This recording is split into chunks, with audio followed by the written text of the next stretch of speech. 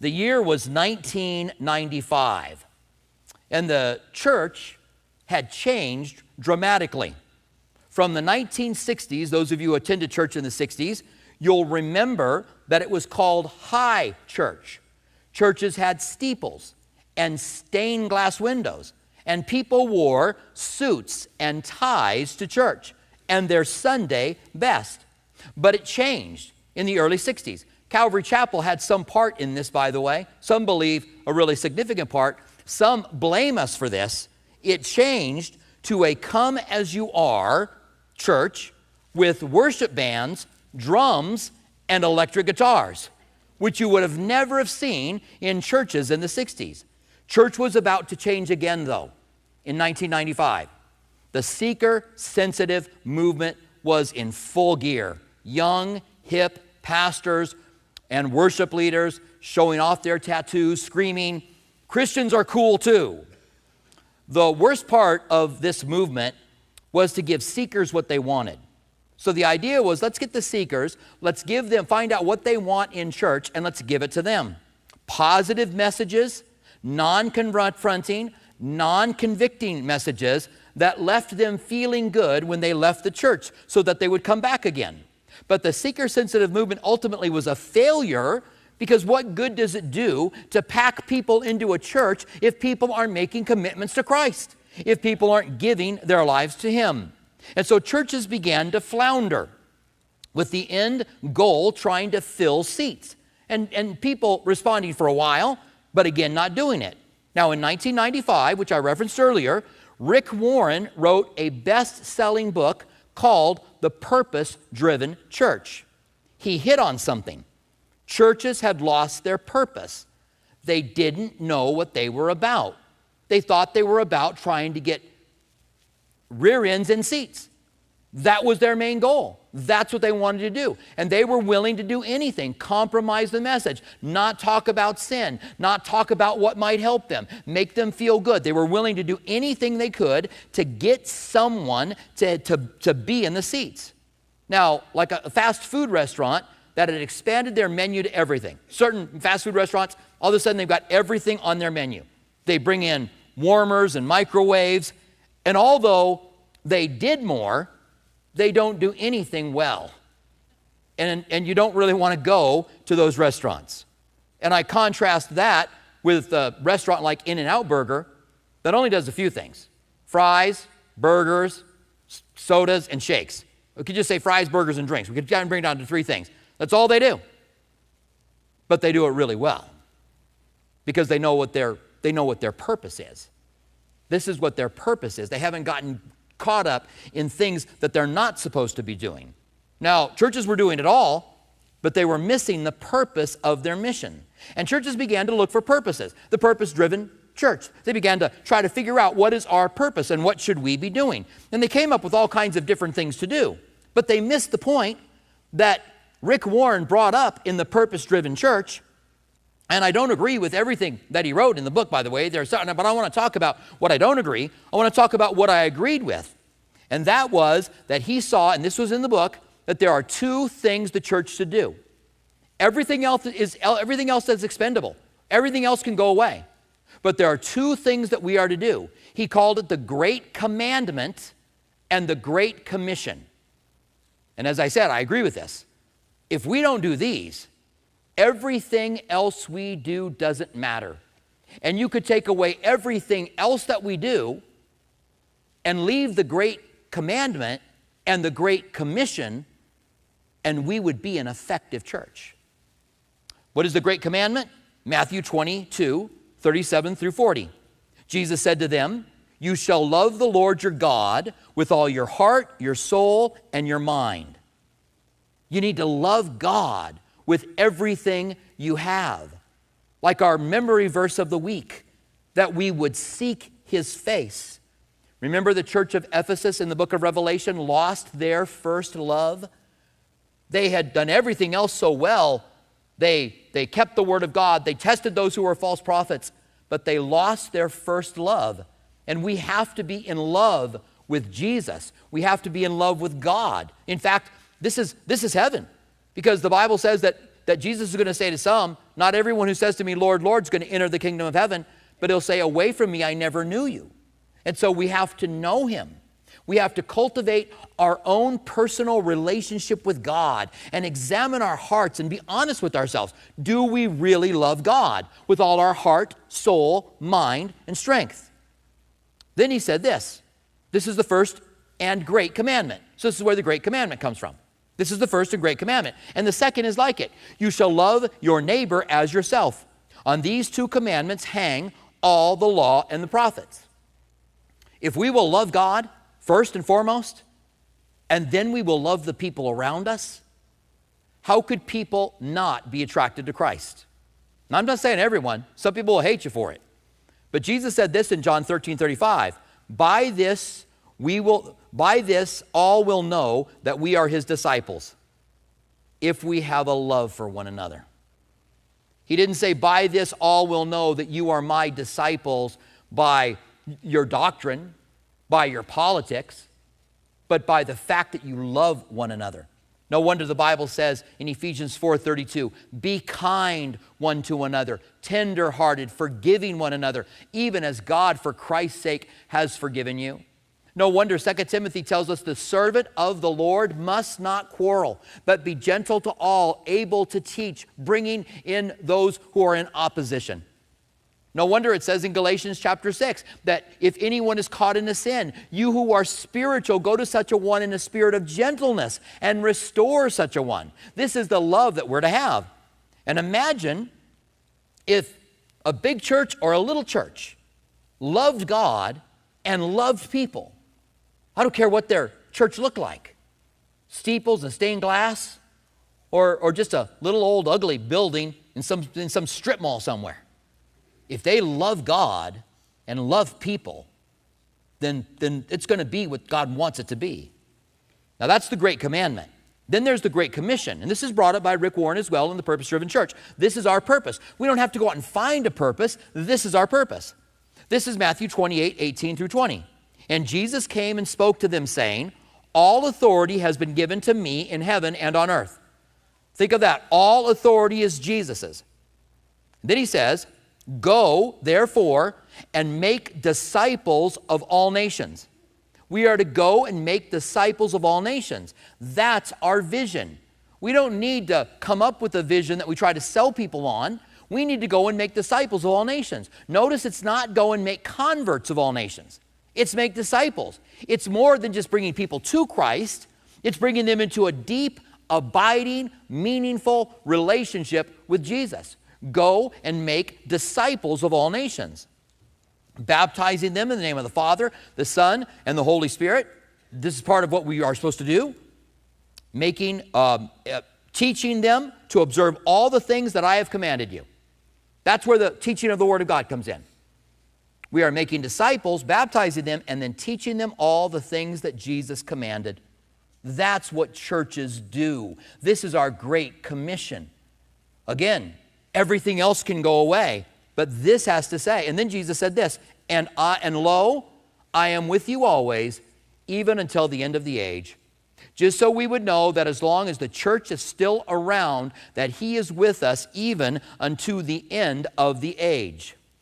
Now, that is what we find in our text. We find Romans getting saved. Go out into all nations and preach the gospel. Up to this point, it's been Jewish people getting saved. In fact, we could have called Christianity a sect of Judaism because they've just been going on. They've been meeting in the temple. They've been meeting in Solomon's porch and meeting from house to house, and very effective. And then there was persecution, and it spread to Judea and Samaria. And then the persecution stopped. At least it was backed off for a while. And when it did, then they began to go and strengthen the churches that had been established under the persecution. And while Peter was in Joppa, remember, he has this vision because God wants to bring the Romans in, but there's a Roman who fears God and is trying to do what's right. The Bible says that God gives men, all men, light, that God writes the law on their hearts. You don't have to have the law in the Bible to know that murder is wrong. God writes that on our hearts, and that God reveals himself through nature. and that God is not far from any of us in Acts 17:26. And that was said to the Athenians that were an unreached people group for the gospel when Paul said that. God's not far from anyone on the earth. And he's put them in times and places that they would grow for him and find God. And here's this Roman centurion and other Romans who want to know God, but they don't know anything about him. But there's something going on in Peter's heart. Peter, in the customs of their day, don't like Gentiles. And Peter's never walked into the house of a Gentile.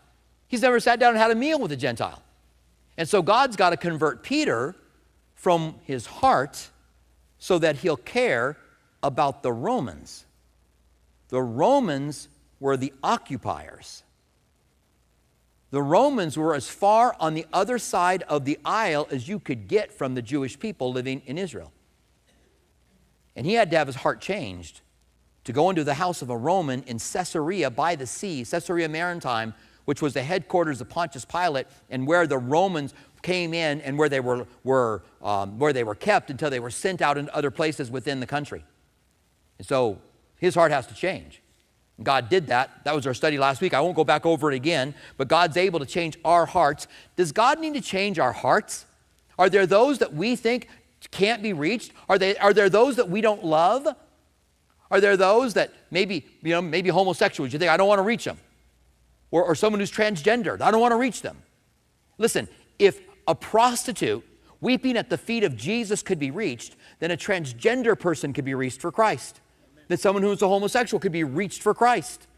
Then God could move in their lives. We need to have a love for the lost. Jesus came to call sinners. If a chief tax collector like Zacchaeus can be saved, then who can't be saved among us? It's sinners. He came to sinners, those who were living such things. And it seems to me we want to put a lot of distance between ourselves and them instead of standing for Christ and loving them and perhaps giving them an opportunity to see Christ. And Christ comes in and hearts change. That's what God does. He changes hearts. He told the woman caught in the act of adultery, go your way and sin no more. He didn't accept her sin, but he changed her. And our God's big enough to change someone caught up in the transgender lifestyle, someone caught up in the homosexual lifestyle, someone who is a Democrat. God's big enough to change. Maybe we have to have a conversion so that we'll be willing to go where God wants us to go, where there's someone who's fearing God and responding to the light that God has given him. Now, Peter makes his way to the house of Cornelius. He knocks on the door. He's in Caesarea Maritime. He gets into the house, and now we have Cornelius, the one that God was drawing, and we have Peter, the one that God had to convert so they would go into the house of a Roman, and now they're under the same roof. That's where our text opens up. So it says in verse 34, then Peter opened up his mouth and said, in truth, I perceive that God shows no partiality. This is what Peter had learned. God sees people. God doesn't see color or politics. God sees the sin that needs to be forgiven, which he died for on the cross. God doesn't show any partiality. We may need to have a little awakening like Peter did. But in every nation, go out into all nations and make disciples. But in every nation, whoever fears him and works righteousness is accepted by him. Now, don't take that out of context. And that's what some people try to do. In every nation, anybody fears God and works righteously, then they're saved. That's what they'll try to say. We got to take the Bible in its context. These people are going to get saved. He doesn't say to these Roman citizens, you fear God, you're doing righteously, so then, then you're going to be saved. God's doing something in Cornelius, and we could call it a pre-salvation. God's drawing them. They're going to be saved, but they're in this process before salvation. And I don't even quite know what to call it, but I see it happen all the time. There are people that come to church, they start coming to church. Why are they coming to church? Because God's drawing them. Because something's happened and God's done a work in their heart, but they're not saved yet. but they're coming to church, maybe Wednesday night and Sunday morning, Wednesday night and Sunday morning. And on one of those days when I say, would you like to invite Christ into your life today? All of a sudden they're ready, and they raise their hand. And they've come for a while, but they give their lives to Christ. And you may be in that process right now. You may be wondering, what is God all about? Maybe it's because of a family or a friend that you saw loving Jesus, and you just became interested, and you're here. That's like Cornelius. And so then he says in verse 36, the word which God sent to the children of Israel, preaching peace through Jesus Christ. Notice where the word God sent. Now, Jesus is the word, and Jesus preached the word, and the word was sent to the children of Israel. So it was the children of Israel who got the Messiah. That's where it all started. Preaching peace through Jesus Christ. It says, the word which God has sent to the children of Israel, preaching peace through Jesus Christ, he is Lord of all. Now this he is Lord of all is a deity statement, and I won't go into all the reason that it's a deity statement, but Lord of all is God, okay? He is Lord of all. That word, which was proclaimed throughout all of Judea and began in the Galilee, afterwards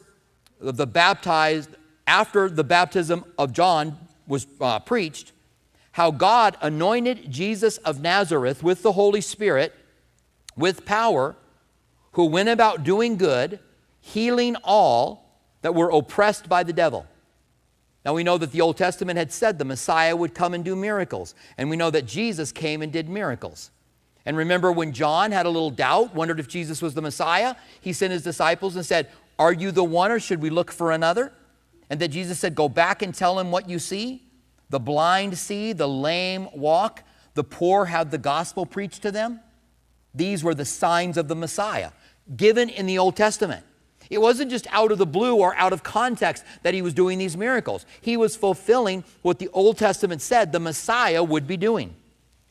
And so then he says, for God was with him, and we are witnesses of the things which he did both in the land of the Jews and Jerusalem, whom they killed and hung on a tree. Now Peter says, we're eyewitnesses to it. We saw it. The strongest evidence that you can have in a case are eyewitnesses. And we have eyewitness accounts given through the pages of Scripture. It's one of the things that makes the Bible so powerful. People have been attacking it for years, tearing it down, but we have all of the manuscripts throughout all of history, 5,000 Greek manuscripts alone of the New Testament, very good manuscripts of the Old Testament. We have archaeology that continues to confirm the Bible. We have God revealing himself, that Jesus indeed lived and died. We'll talk a little bit more about that here in a moment. But it says, him he killed by hanging on a tree. Now this is a reference to the crucifixion. Galatians 3:13 says, Christ has redeemed us from the curse of the law. So under the law, there were blessings and curses. And if you kept the law, you would have your socks blessed off. When you read the blessings that if you'll keep my law, I'll do this for you and that for you and this for you. I think it's Deuteronomy 28. I think the curses are Deuteronomy 29 or 27 and 28. It's around there. But if you didn't keep the law, there's a list of curses. Here recently, archaeology found a curse stone on Mount Ebal, which is where they gave the curses. This cursed tablet is just an inch by an inch, but has the name of Yahweh in it. And they cried out the curses from one mountain, and from Mount Gerizim, they cried out the blessings. So Jesus came because they didn't keep the law. Now, they could have still sinned under the law and kept it, remember? Because they could make sacrifices. But they didn't. They became idolaters. They began to worship other gods. And so God had cast them off. And then it says, having become a curse for us, for it is written, cursed is everyone who hangs on a tree. You can't have a more cursed person than someone who's crucified. The person that found themselves crucified was under a curse. It was a cursed thing not to be able to move from that tree, to be nailed to it, to be dying there, to have the exposure. to be writhing, trying to get breath by pushing your weight up on your feet, pulling yourself up by your hands just to get a breath. And so the pain was too much and you'd collapse until you had to breathe again and you pull yourself back up again. Cursed is everyone who hangs on a tree. Then verse 40 simply says this, him God raised on the third day. God raised him from the dead. Now, when you hear that, I remember as a, 13, 14-year-old kid, still involved in the Methodist Church, going to sunrise service on Easter Sunday. And I remember getting there, and we're walking through the park where the sunrise service was, and I remember thinking, did Jesus really rise from the dead? I don't know that he did. I don't think that he did rise from the dead. I'm quite sure everyone here has had some kind of doubt like that.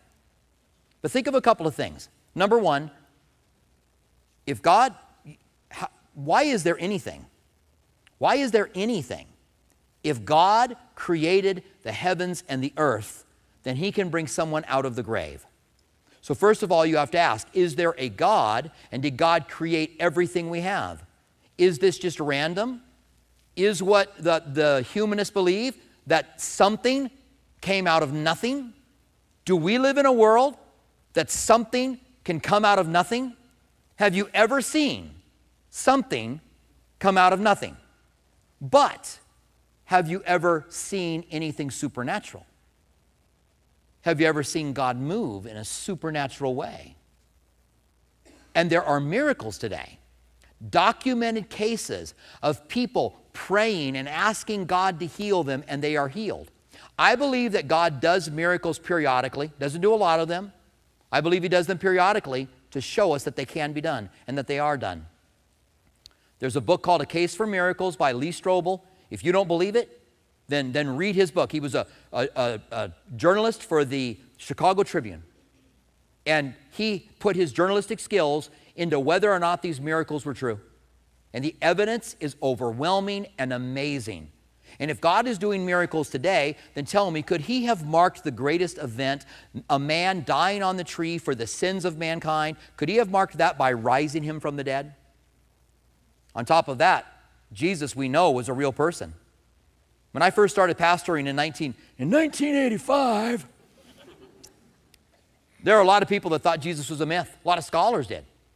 But since then, there's been so much evidence outside of the Scriptures for the existence of Jesus that virtually no scholar believes that he was a myth. In fact, I'm going to say it, no scholar does. The only people who believe that he was a myth are YouTube channel people. And they say Jesus was a myth. But scholars say no. We know Tacitus wrote about him, Philo wrote about him, Josephus wrote about him. These are secular sources that wrote about Jesus. They wrote about his brother James. They wrote about him being crucified under Pontius Pilate. These are not scriptures. These are not Christians writing these things. We know in all of history, there is nothing as sure as the existence of Jesus, the crucifixion and death under Pontius Pilate, and the empty tomb. Now, I'm not saying that scholars believe he resurrected from the dead. I'm saying they know there was an empty tomb. The world was transformed on the back of that empty tomb because Christianity went from being very small to taking over the world within a couple of decades. And from there, even more so. If they wanted to stop Christianity, all they had to do was bring the body of Jesus.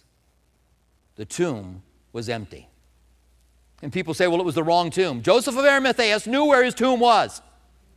They didn't put him in the wrong tomb. Becomes silly. Romans 10, 9 and 10 says this. This is the heart of the gospel. You have to believe Jesus rose from the dead as a Christian. That if you confess with your mouth the Lord Jesus and believe in your heart that God has raised him from the dead, you will be saved. For with the heart one believes unto righteousness, and with the mouth confession is made unto salvation. For the scriptures say, whoever believes in the Lord, or whoever believes on him, will not be put to shame. So you believe in your heart that God has raised him from the dead. Paul said in 1 Corinthians 15, if Christ did not rise, then we of all people are the most pitiable. Because we're still in our sins. Because we're believing a lie. We're living a lie. But if Jesus rose from the dead, then we have eternity waiting for us. And we have our Lord and Savior, who is Lord of all, doing a work in us now in the middle of a lost and perishing world. Now it goes on to say that he raised him from the dead and showed him openly. These are accounts of people seeing him after he had risen from the dead. Not to all people, but to witnesses chosen before God, even to us who ate and drank with him and he arose from the dead. They saw it. Now, Paul wrote about this because Paul was one who saw Jesus after he rose from the dead. And Paul wrote from an earlier passage that had been given to him about the gospel. Listen to what he said in 1 Corinthians 15, 1 through 8. Moreover, brethren, I declare to you the gospel which I preached to you, which you also received, in which you stand, by which you're saved. This is how salvation comes. The gospel is preached. You receive it. You stand in it, and then you are saved by it. If you hold fast to the words which I preached to you, unless you believe in vain. Meaning that you heard it, you believe it, but you don't live it. That's demonic faith, the Bible says. There are people that believe everything about Jesus, but they aren't living for him. And so he says, lest you believe in vain. For I delivered to you, first of all, that which I received. So we know this is an earlier account. Some date what he's going to tell you now to 5 years after the time that Jesus rose from the dead. He says that Christ died for our sins according to the Scriptures. The Bible foretold in the Old Testament that he would die for our sins, that he was buried, and that he rose on the third day according to the Scriptures. The Bible foretold his resurrection. You will not allow the body of your Holy One to see corruption, the Bible had said.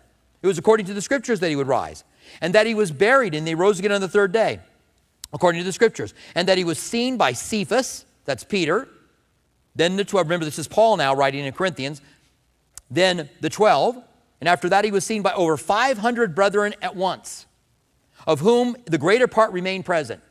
In other words, you can go and check this out yourself. The greater part are still alive when Paul's writing this in the early 50s. The first century, the early 50s, still within 20 years of the time that Jesus rose from the dead, you could go and find these people that saw him when he appeared to over 500 at one time. And then he says, but some have fallen asleep, meaning they died. After that, he was seen by James, that's his brother, then all of the apostles, and last of all, he was seen by me also as one born out of time. So Peter says he rose him from the dead, and he appeared to certain witnesses that could speak of him. Now, Cornelius is taking all of this in. So this Messiah came to Israel, Jerusalem, preached and started in the Galilee. And then he was crucified and hung on a tree. And then he rose from the dead. And there are eyewitnesses to this.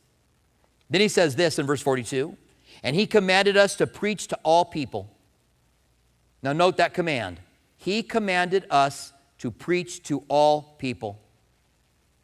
Mark 16, go therefore and preach the gospel to every creature. I love that he didn't say every person, every creature. Just in case you thought somebody wasn't a person. Every creature. Preach the gospel to them all. That's our desire. To plant seeds, to water seeds, that God could add the increase. To be able to live our lives in such a way that people would see Christ in us, the hope of glory, the Bible says. That we would have an opportunity to make a difference in people's lives as the light of the world, as the salt of the earth. He commanded us to preach to all people and to testify that he who was ordained by God to be judge of the living and the dead, that's Jesus, to him all the prophets witnessed through his name. Whoever believes in him would receive the remission of sins. Notice he says in the Old Testament you can find whoever believes in him will have the remission of sins. So there are all kinds of passages. Isaiah 53:11, Jeremiah 31:34, Daniel 9:24, and so on. If you simply cross-reference that verse, if you cross-reference verse 43, you'll find Old Testament passages that talk about Jesus, or will talk about God forgiving people's sins in the latter days. And you'll find those passages I mentioned and even more. Verse 44, while Peter was still speaking these words, the Holy Spirit fell upon them. Those who heard the word. So while he's preaching, the Holy Spirit comes upon them. Do you remember when we saw the Samaritan Pentecost, when they received the Holy Spirit? You remember that Peter and John came down and laid their hands on them and prayed for them to receive the Holy Spirit? So people today say, well, that's how you receive the Holy Spirit. Someone's got to lay hands on you and then you receive the Holy Spirit. Not here. They're preaching. And the Gentiles receive the Holy Spirit. See, we want to put God in a box. It was done that way there, so it must always be done that way. God does it different ways. God does it as God wants to do it. God wants to give somebody the Holy Spirit. He can give them the Holy Spirit, even if there's preaching going on. And those of the circumcision who believed were astonished. Now, these were the ones that came from Joppa with Peter.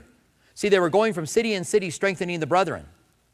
And now they'd gone all the way to Caesarea Maritime, which is a 2-day walk, by the way.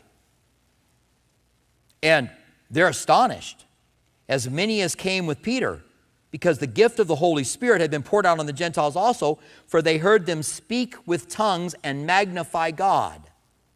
Notice they speak in tongues, which means to speak in a language they didn't know, probably like in Acts chapter 2, a known language, not a heavenly language, but a known language.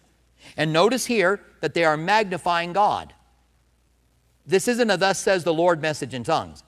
The Bible says when someone speaks in tongues, it's his spirit speaking to God. It's not you giving a message in tongues that somebody else interprets. A true interpretation of tongues would be praise, according to the New Testament. It would be, Lord, we lift you up, we praise your name, we magnify you. It wouldn't be, I, the Lord God, says to this church that I will use you in the most powerful way that you've ever been used. You can tell that I've been in a few charismatic and Pentecostal churches, and that I've heard the interpretation of tongues. Only one time have I heard it interpreted as a praise. And that was in an afterglow in Calvary Chapel of Albuquerque, where we've been taught what the Bible had to say about tongues. They heard them magnifying God. They heard them in speaking tongues and magnifying God. Now, how did they know they were magnifying God? Was this a language that Peter knew that Cornelius didn't know? Maybe this was Hebrew? Cornelius would know Latin. Cornelius would know Greek. Aramaic, maybe not. That was the language that they spoke in Israel at the time. Greek, they both spoke Greek and Aramaic. I don't know. But they knew they were magnifying God. So they're saved because the Spirit has come into them. The Bible says no one can say Jesus is Lord without the Holy Spirit. And once you've got the Holy Spirit, you're saved. So they recognize that these people have gotten saved.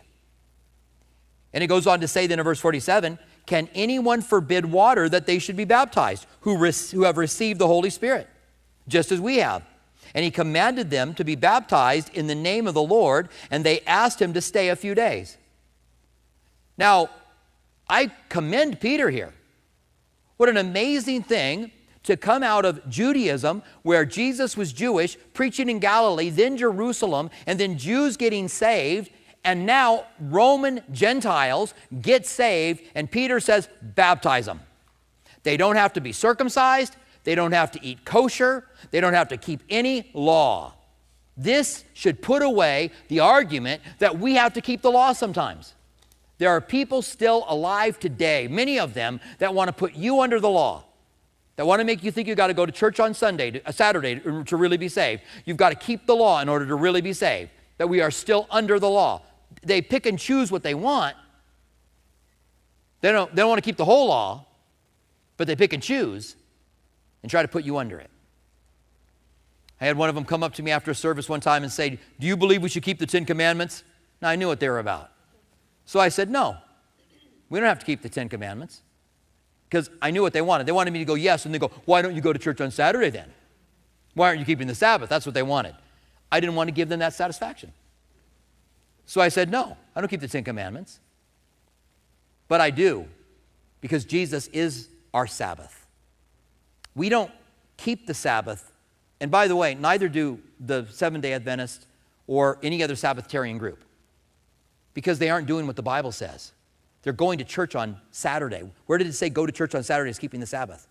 They're teaching the commandments of men as if they are the commandments of God, which is the same thing the Pharisees were doing when they added to traditions about the Sabbath. They were doing the same thing. These guys got saved completely apart from the law.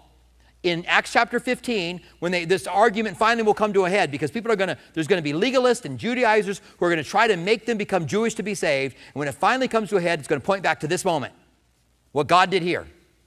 Obviously, you don't have to keep the law. Otherwise, these people wouldn't have gotten saved because they weren't keeping it. These Roman soldiers were keeping it, and they got saved. Now, 3 things in closing. Number 1, salvation is a work of God. We can't get anybody saved. The Bible says one man plants, another man waters, and God gives the increase.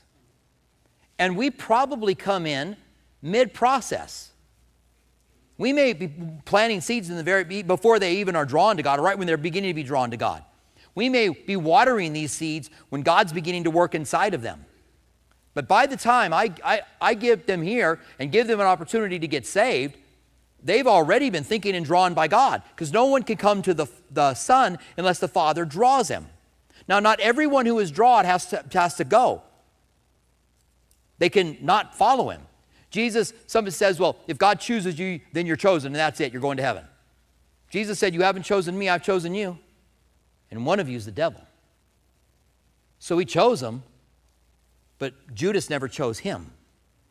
See, God could choose you, but you don't choose him. It's like a marriage. Both people have to agree. Or you've got something other than a marriage. I don't know what you got, but both people have to agree. And you may be in that process today. God may be saving you. I can't save myself. God's the one who did it. No one saved me. Even the youth pastor who gave me an invitation to give my life to Christ, he didn't save me. It was Christ that did the work. It was Christ who saved me. God's the one who gets people saved, and we see that clearly in this account. It's not Peter. Peter was sleeping on a rooftop. And the Lord's like, I got something for you to do. Number 2, whatever we do in the kingdom, our goal is to see people become disciples. Our goal is not just conversions. Our goal is to go out into all nations and make disciples. This is our highest call. The Great Command and the Great Commission. That's what we're about. I believe that Rick Warren was correct. There is no church that would be a failure if they prioritized the Great Command and the Great Commission. There's no way. I don't care if God used you on a small level. You would still be successful. Who says that something has to be large to be successful? Every church, every true church should prioritize the Great Command and the Great Commission. This is what it's about. We don't need any other vision. This is our vision. And we should get it and keep it and learn more about it and want to see it done and want it to happen to our friends and our families and our coworkers and our acquaintances, that we can share Christ with them, knowing that after death there comes judgment. So we care about them. We care about them even if they're Romans. Verse 3, you're like, what do you have against Romans? Is it allegory? Verse 3, third point in closing. What kind of conversion does God need to do in you? Are there people that you see that you think are unreachable? Might God not surprise you in some people getting saved that you wouldn't think could get saved? God could save anyone. There's no one out of his reach. God, in Acts 17:26, God puts people in times and places that they would grope for him and find him.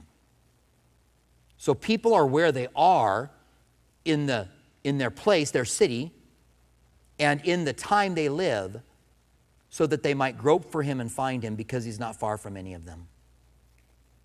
There's no one that God's far from. You think they're a lost cause. They're beyond being reached. There's no way they can know Jesus, not them. There's no one that God is far from. And Jesus said it himself, the Son of Man has come to seek and save sinners. That's who he's come for. So are you praying for the sinners in your life? Are you asking God to intervene? Do you know that God can reach the woman with the bad reputation that wept at his feet and wiped her tears off with his hair? The woman caught in the act of adultery, a chief tax collector? Are you praying for the people in your life that you feel are the farthest from God? Because maybe they're closer to God than you think. You think they're not about God at all, but God's not far from any of us, the Bible says. Even the villager, the unreached people group that's living on some island somewhere, God's not far from them. God's wrote the law on their hearts. God's given them creation. God's manifest that he exists in their hearts, and he's not far from them. He's not far from anyone. So will you pray for them? Will you look for opportunities to share? Would you be a part of the Great Commission? Because it's not just pastors. The Bible says that a pastor's job is to equip the saints for the work of the ministry.